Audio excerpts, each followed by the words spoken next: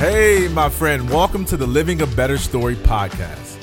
You know, sometimes we call this podcast an experience because all throughout the mass variety of amazing guests we have on the show, you'll hear stories of overcoming trauma, hitting record-breaking business growth numbers, forgiving the unforgivable, and yes, even miracles that will shock and inspire you. My name is Daryl Stinson, and I'm one of the content producers here. I trust that you're already living an amazing story, but whether you are or not, we are here to help you live a better one. The process is simple. No matter where you are in business or life, we are going to show you how to complete your past, tell the truth about your current reality, and empower you to live a better story. So, as you hear stories that inspire you and information that can help you, please do us a favor, subscribe to the podcast, share with others, and let us hear about the goodness that's happening in your life. All right, my friend, that's all for now. Go enjoy the episodes and get ready to swing open wide the door to unlimited opportunities. Hey everybody, Chad Burmeister, and I'm your host of the Living a Better Story podcast. I'm with someone who's been through a lot of stuff in life and came out the other side in a magical way. His tagline on his website, well, I'm going to let Charles say that. So Charles Crouch, welcome to the show. What's your tagline on your website? Hey, my tagline is being a good dad and loving your wife sexy again. Loving your wife sexy again. Man, that's so good. It doesn't get any better than that. It doesn't get any better than having a wife that loves you and kids that love you and being in the house. It's bliss. That's exactly right. We have very few experiences of that in our culture, and it's sad. It's been robbed from us, but really, you want to be happy, leave work early, do less work less hard. Your real job starts when you get home, and it is so rewarding, rewarding. Wow, man. Well, this is going to be a fun talk. If this is a new question, so you're the first. If you could think of the three words others would use to describe you, what do you think those might be? Authentic, unfiltered, and I don't know what the word is. Maybe you can help fill it in. But in the Navy, my nickname was MacGyver. Oh, yeah. I would never use the gear the way the gear is supposed to be used. I would always change it into something that no one else was using. I think MacGyver describes it fine. I think most of our listeners will know what that means. I was a huge fan of the show myself. All right, let's rewind the tape now and go back to age 5, 6, 7. A lot of times our first memories as children, some people remember when they're 2, which is, I'm like, mind blown. How is that even possible? But think of some of your first memories and what you might have been passionate about. What kind of lit you up when you were younger? I don't know. I had just a incredible tenacity for playing in the woods, climbing the trees, digging in the dirt. The only thing I didn't like was snakes. I still don't like them. Ooh. But just the tenacity for just like life and experiencing life. I remember that. That's what I remember, like just wanting to see it all and playing outside. Man, I'll tell you, when I grew up, it was dirt and a stick and a rock. That's what you had, and I was fine with that. I remember a kid up the road got an Atari, and I walked up the road one time. I think I was like 5 or 6, and I watched him play Pong. And what was the other Atari? Asteroids. Wow. Yeah. Centipede. Some of those were good. We were in an Intellivision family. So we had the little round disc on the thing. And I remember playing Pitfall. And my word would be competitive because I just always wanted to complete. So I remember sending it in. They sent me the T-shirt that said I completed Pitfall, and I thought I was so cool. Completion competition. So thinking about MacGyver and the words that you used and thinking about what you were passionate about when you were a kid and not, right? The snake, that's an interesting tell in there as well. I think there's probably something to that. How does that tie to the kind of work that you do today? Well, I lead Truth at Work executive roundtable discussion groups. I lead marriage retreats called The Last Resort, which is people who are on the brink of divorce. Wow. Maybe already got their papers signed up. They're going to pick up one more rock and throw it in the lake to see if they can make it. I lead father-son retreats called Malachite Men, which join the hearts of the fathers to the sons and the hearts of the sons to the fathers. Wow. Right. And all this stuff, like we've been robbed of just bringing it back to family. So self-actualization, is what it ties back to. In the woods, I'm playing, I'm trying to just experience it all. And even now, I really feel like God has shown me through serving the Lord and family. I mean, that's how you can just enjoy every day. The book of Ecclesiastes tells you it's all for nothing. It's all for nothing. The book of Revelations tells you that people are going to take all their gold and silver and throw it in the streets, and they're going to say, what worth is it to me now? And they're going to yell at the mountains and say, fall on me, because they're scared of the Holy One that's coming. And so in this moment, I'm just trying to tell people, don't run that way, run this way, family. God's already given it to you, and you need to invest in that. So self-actualization, I think, would be that connection between now and then. Wow, that's really deep. Wow, what a neat... We were just talking about the levels of soil, right? Where you plant your seed. Some people plant their seed and they're not ready for God. And I think they call it, well, it might be the universe, or, I just don't believe in God, but I believe in, something. And so they're just not quite there. And then there's the rocky soil, and it's, they plant and they're immediately like, oh, this is awesome. God's awesome. And then they forget and they kind of quickly fade away. And then there's the ones who are choked out by the thorns. They're like, you know what? I'm pot committed. But the world comes in and says, yeah, but you could go buy this nice watch, or you could go buy this nice car, or, oh, maybe that girl over there, she looks pretty nice. Go talk to her. And then there's the people in the fertile soil. Thinking about who you serve, it sounds like you serve all four of the levels. Is there a particular ICP, if you will, of people that you find that you're helping? People who are open their hearts, and they're at a precipice, and they say, I need help. You can't help someone that isn't asking for it. As I get older, I'm still fighting with myself, as in how much energy do I spend on someone who's super proud, but they're their own worst enemy. And they're walking towards the edge of the cliff, and you can see it in their wife, and you can see it in their business, and you can see it in their family. I don't know, Chad, let me ask you, should I waste my time with someone who's not ready to hear? Man, I think the answer's no to that. I think when you even a homeless person on the side of the road who's on methamphetamine, and we pulled over, and I asked the guy, Billy, that I was with, this was 2-3 weeks ago in Florida. And I said, hey, when do you know like who you're going to approach? And he goes, I just ask God. And he tells me. So I'm 3 lanes over, and I'm like, oh, whoa, I got to go. And I veer over, and we pull into this gas station, and we went up to this kid, and he said, he was 27.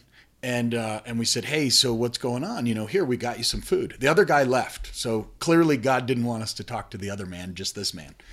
And so he's 26, 27, and he's pretty frail. And we said, hey, so what's going on? Well, Billy was 33 times in and out of prison. And so he was able to go up with complete credibility and look this man in the eyes and say, hey, Jesus loves you. God told us to come and say hi to you right now. So we wanted to give you some food. We wanted to give you, this. And what else are your needs right now? He goes, well, look at my shoes. They're just sopping wet. I could use a pair of socks and ideally shoes. And I looked at my shoes. I'm like, man, I'd give you these. All I had was a pair of dress shoes in the car. So I'm like, here's 2 pairs of socks. Here's a shirt. I gave him, and then we said, we really talked to him, and we said, are you high right now? He's like, yes. And then Billy pulls up his arm. He goes, look, I have tracks on my arm. And he goes, I was you. How many times you been to jail? The kid goes, never, not once. Okay, got it. So he was at the press. He hasn't even experienced jail. So Billy was like, whoa, this is awesome. Like, this kid could avoid jail, and God, through me and Billy, could cause him to miss jail. So I think back to your question, it's asking God, can this person, because the person might not even know it, but what if God tells you that person could be saved? Slightly variable answer to what we talked about. That's a good That's a good response. I needed to hear that today because maybe I've been a little stout in my own assessments, and I just look for someone who's humble enough to listen. And so I appreciate that. Man, it reminds me of my friend in high school who just wouldn't talk to the girls.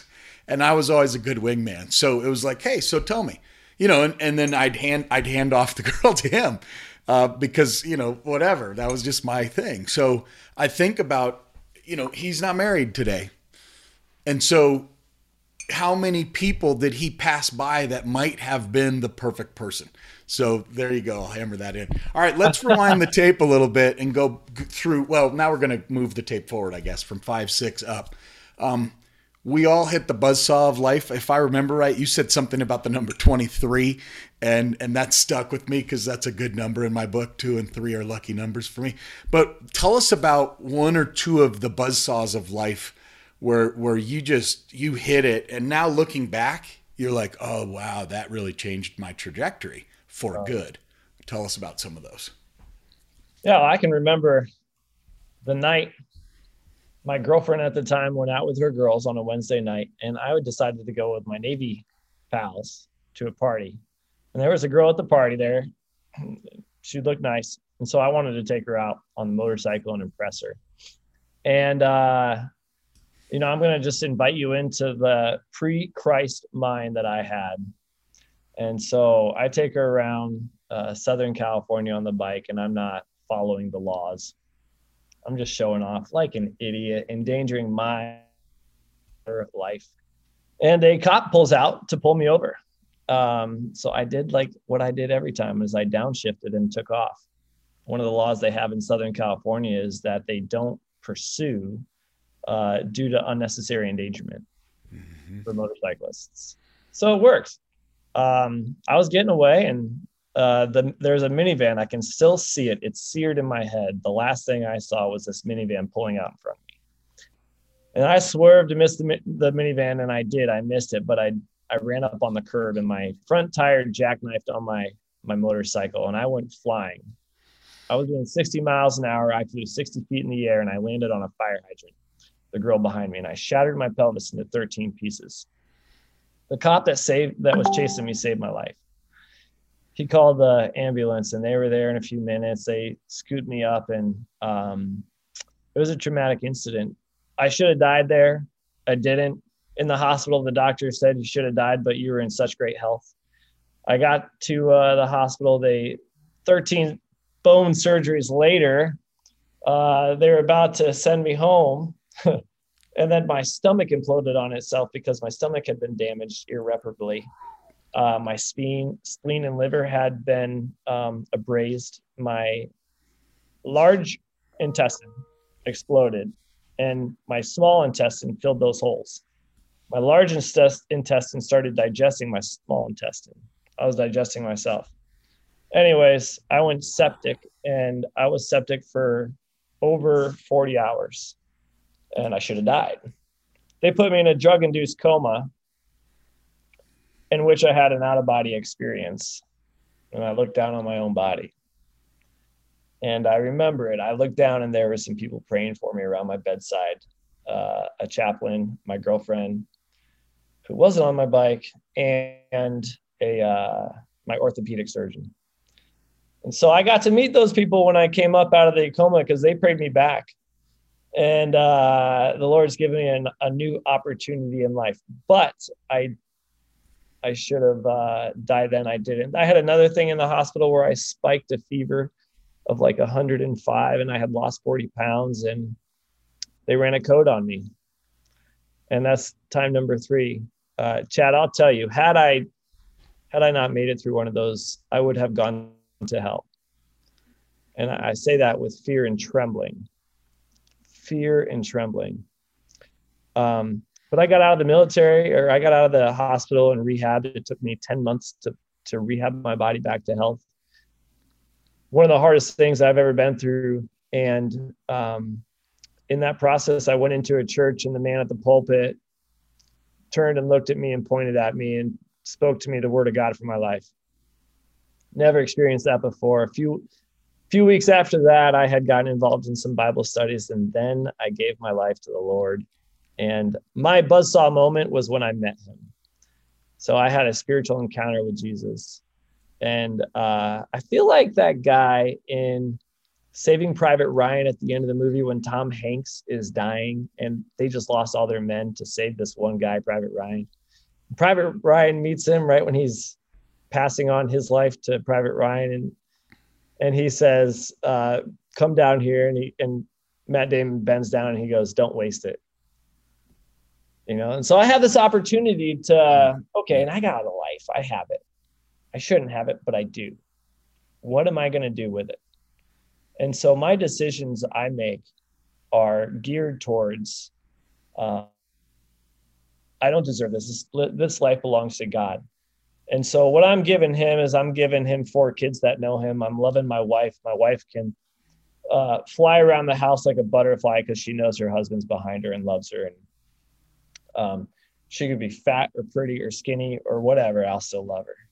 Wow. She has that in her heart and she knows it. And that's what I'm doing, man. I'm on a mission. Okay, so let's go back a minute because we've you're sitting in the pew. I want to hammer the point home that we already brought up twice during this conversation already. You're in the pew. You don't know if you're ready to accept God or not yet, is what I hear you saying here. And then that person pointed. And so there was a Y intersection there and you had to choose which path. How did you know to choose or maybe was that God talking to you, or what did that represent for you? And how does that apply to what you're doing for other people? What pushed me over the edge to accept Christ was that girl that wasn't on the bike. She helped me through the hospital and she helped me rehab. And then she left me for another guy. I was 22 years old and I had this little crisis moment, and it was just a bump set spike for the Lord. I was just being set up by God. I'm humiliated. I'm a fighter. Everyone knows this girl left me for another guy, and I wanted revenge, and just everything I had put in my flesh and myself was coming out. And I asked the Lord to take it. And he walked in the room. I gave my life to the Lord, and he took it all faster than a lightning bolt.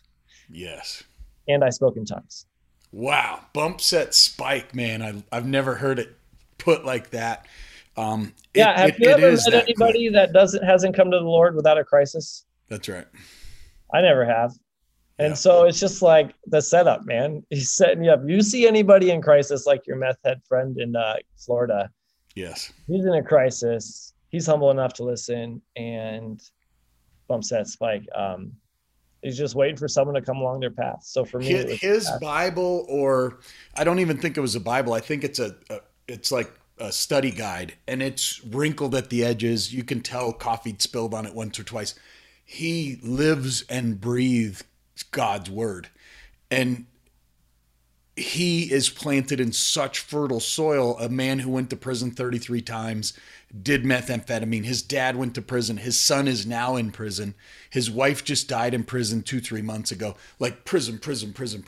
And yet I would bet more money on Billy Dyson than I would on almost anybody else that I know for being a man of God, knowing he's on the path to heaven because he hit the actual rock bottom, right?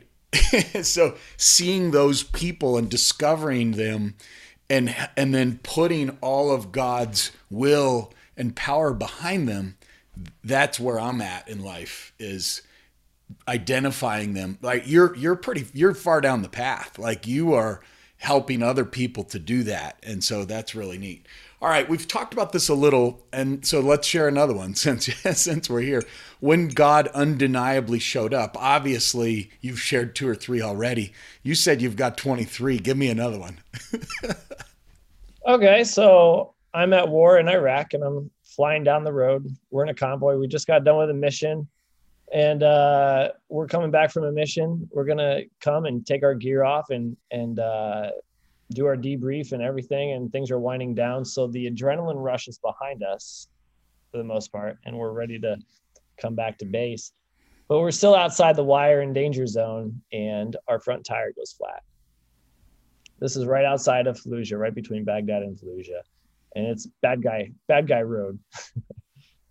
And so we set up a perimeter, and the front tire is flat. We don't know if we're going to get attacked or what's going on. So it's a little frustrating. We should have practiced our tire changes a little bit more, but it took us about 15 minutes and people are running all around. And Chad, while we're there, a Marine convoy goes past us. And a mile down the road, their front vehicle gets bit in half by a roadside bomb. They lose all the guys in their front vehicle. That would have been me. So you look at one of those, Chad, and you're like, I've been spared. Yet again. But why me and why not them? Sometimes I struggle with that, but again, I go back to like, okay, if I get this life, what am I going to do with it? I'm going to give it back to Allah. That's one buzzsaw moment. I mean, I've had bullets cracking over my head. If you didn't know it, bullets going over your head sounds like firecrackers over you, like someone's just throwing them in the air. Because they are little tiny like pieces of metal that are breaking the sound barrier. Crack, crack, crack. It's been shot at on the road, and if you don't know what that looks like when you're on the road, it looks like the driver in front of you throws a cigarette butt out the window, and it's just sparking across the pavement. So been shot at. I think the blog post that you should write is called "Outside the Wire" on that one, because that's pretty neat, right? When you're inside the wire, God's got you. And your heart's protected. When you're outside the wire, you know what I've heard recently. I'm going through an 8-week study program with Rico McAdory, who wrote God-Given Identity. And he said, your spirit is God's. He owns it. Your soul, and I'm just at that. I'm on the cliffhanger chapter right now, and we're meeting again this week. Your soul is unprotected. It's naked in the world.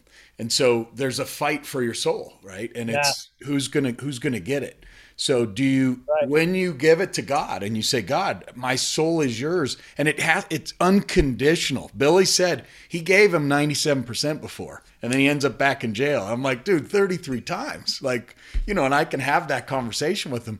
What gives? And he goes, finally, I just said, okay, you can have it all. And just like the lightning bolt that you shared, man, it's that instantaneous. You have to be sincere, and you have to, like, in the last month, I was like, God, carve it out like a pumpkin. The things where I blurred the lines because of humanity, take it away, make it unblurry so that I can see the difference between right and wrong. And it was like, man, when I did that on the third trauma this year, that's when it all changed. Because I got close, and I've always walked a path with God. But there's been times where I'm 100 yards off the path going, yeah, that was pretty nice over there. And coming back fully is like, there's just no going back. Okay, last question. We've already talked again a little about it. I'm going to ask it in a slightly different way than I usually do. Define faith for you, and then what role does that play in your journey? Faith, I've learned to see in others. People can't really see what faith is in themselves, but faith is uncertainty of the future. Faith is not making decisions based on the good data or the best practices or what everyone else is doing. Faith is going the opposite direction. So for me, faith is spelled R-I-S-K. Wow. Yeah. Lord told us to sell our house in April of 2018 in Seattle. And everything's going up, up, up. And we sold. And we sold everything. Didn't make sense, and everyone told us not to do it, including the elders of our church and the pastor of our church and my wife's parents and my parents and all my friends. We sold anyways. You look back on the chart of Seattle, the real estate chart, you see a little spike in the spring of 2018. It just goes a little bit. We happen to sell at the high and leave Seattle. Looking back on that situation, I could imagine being a gym owner in Seattle through COVID. The Lord separated me because he knew I wouldn't be a good boy. I would have been naughty during the pandemic as a gym owner. So he saved me against what everybody says. There's so many times people come to me for counseling. And they're like, what should I do? And I'm like, well, just do what the Lord tells you to do, because you don't know what's coming tomorrow. You may think you have all the information, but you have nothing. Yeah. I mean, it's above our pay grade. There's so much that goes on outside of our own thinking ability that when we can play in the other side of the brain and connect to eternal life and the Creator, It's amazing what he tells you to do. Same thing. We're selling our house right now. It's amazing. Yeah. I had a buddy who in 2014 was selling his house because he was expecting another 7 to 8 year cycle in the economy from 2018. So they started selling in 14. Well, the economy didn't bust in 14. In fact, real estate went up and he lost out a lot. So he thought he was playing it smart, but in fact, he didn't know that the economy was going to keep going up. So he missed out. But that's just a decision he made in his mind and not with the Lord. But a lot of these different things, like when you look at someone and they're in a uneasy situation, they're going day to day with things that don't make sense, whether it's employment or investments or relationships. It goes against the grain. You are swimming upriver with faith. But what people don't know about faith is that it's surfing a wave. Now, when you surf the wave of the Lord, it's the most exhilarating ride.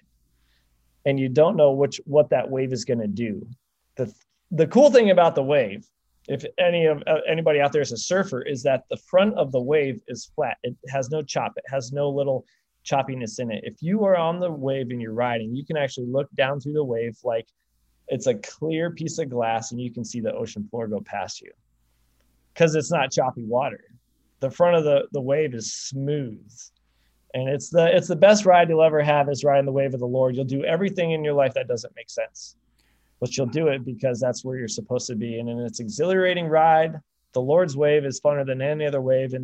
And you see a lot of Christians miss out on that wave. You see them all just pulling back and saying, wait a second, this doesn't make sense. So I'm mentoring another guy right now who's like, I just talked to him Friday. Today's Monday. He called me Friday. He goes, I'm out of money. I'm like, well, what are you going to do? He goes, I think I might need to get a job just to make it work. And I said, did the Lord tell you to do that? He goes, no, but all these men of God are. I said, you follow the Lord, man. And you do. I mean, even though this is not good financial advice, he goes, I'm not able to pay my credit card off this month. Is that a sin? I go, no, that's the Lord's to pay off. That's not yours to pay off. I was like, you're just starting to surf this wave and it's crazy. But just wait for these things to connect, and your faith is going to be united with God, and it's going to come to pass. Money's not real. This whole world isn't real. God's real. Angels and demons are real. And you're just getting used to surfing this wave. It's so terrifying. So faith will offend the adults, the religious. Faith will offend them. They will get mad at you for your faith because you don't make good sense. Kids will run to you and hug your legs and laugh with you.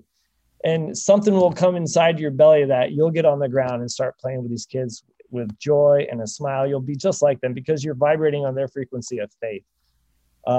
So faith is a rare stone left unturned by lots of people.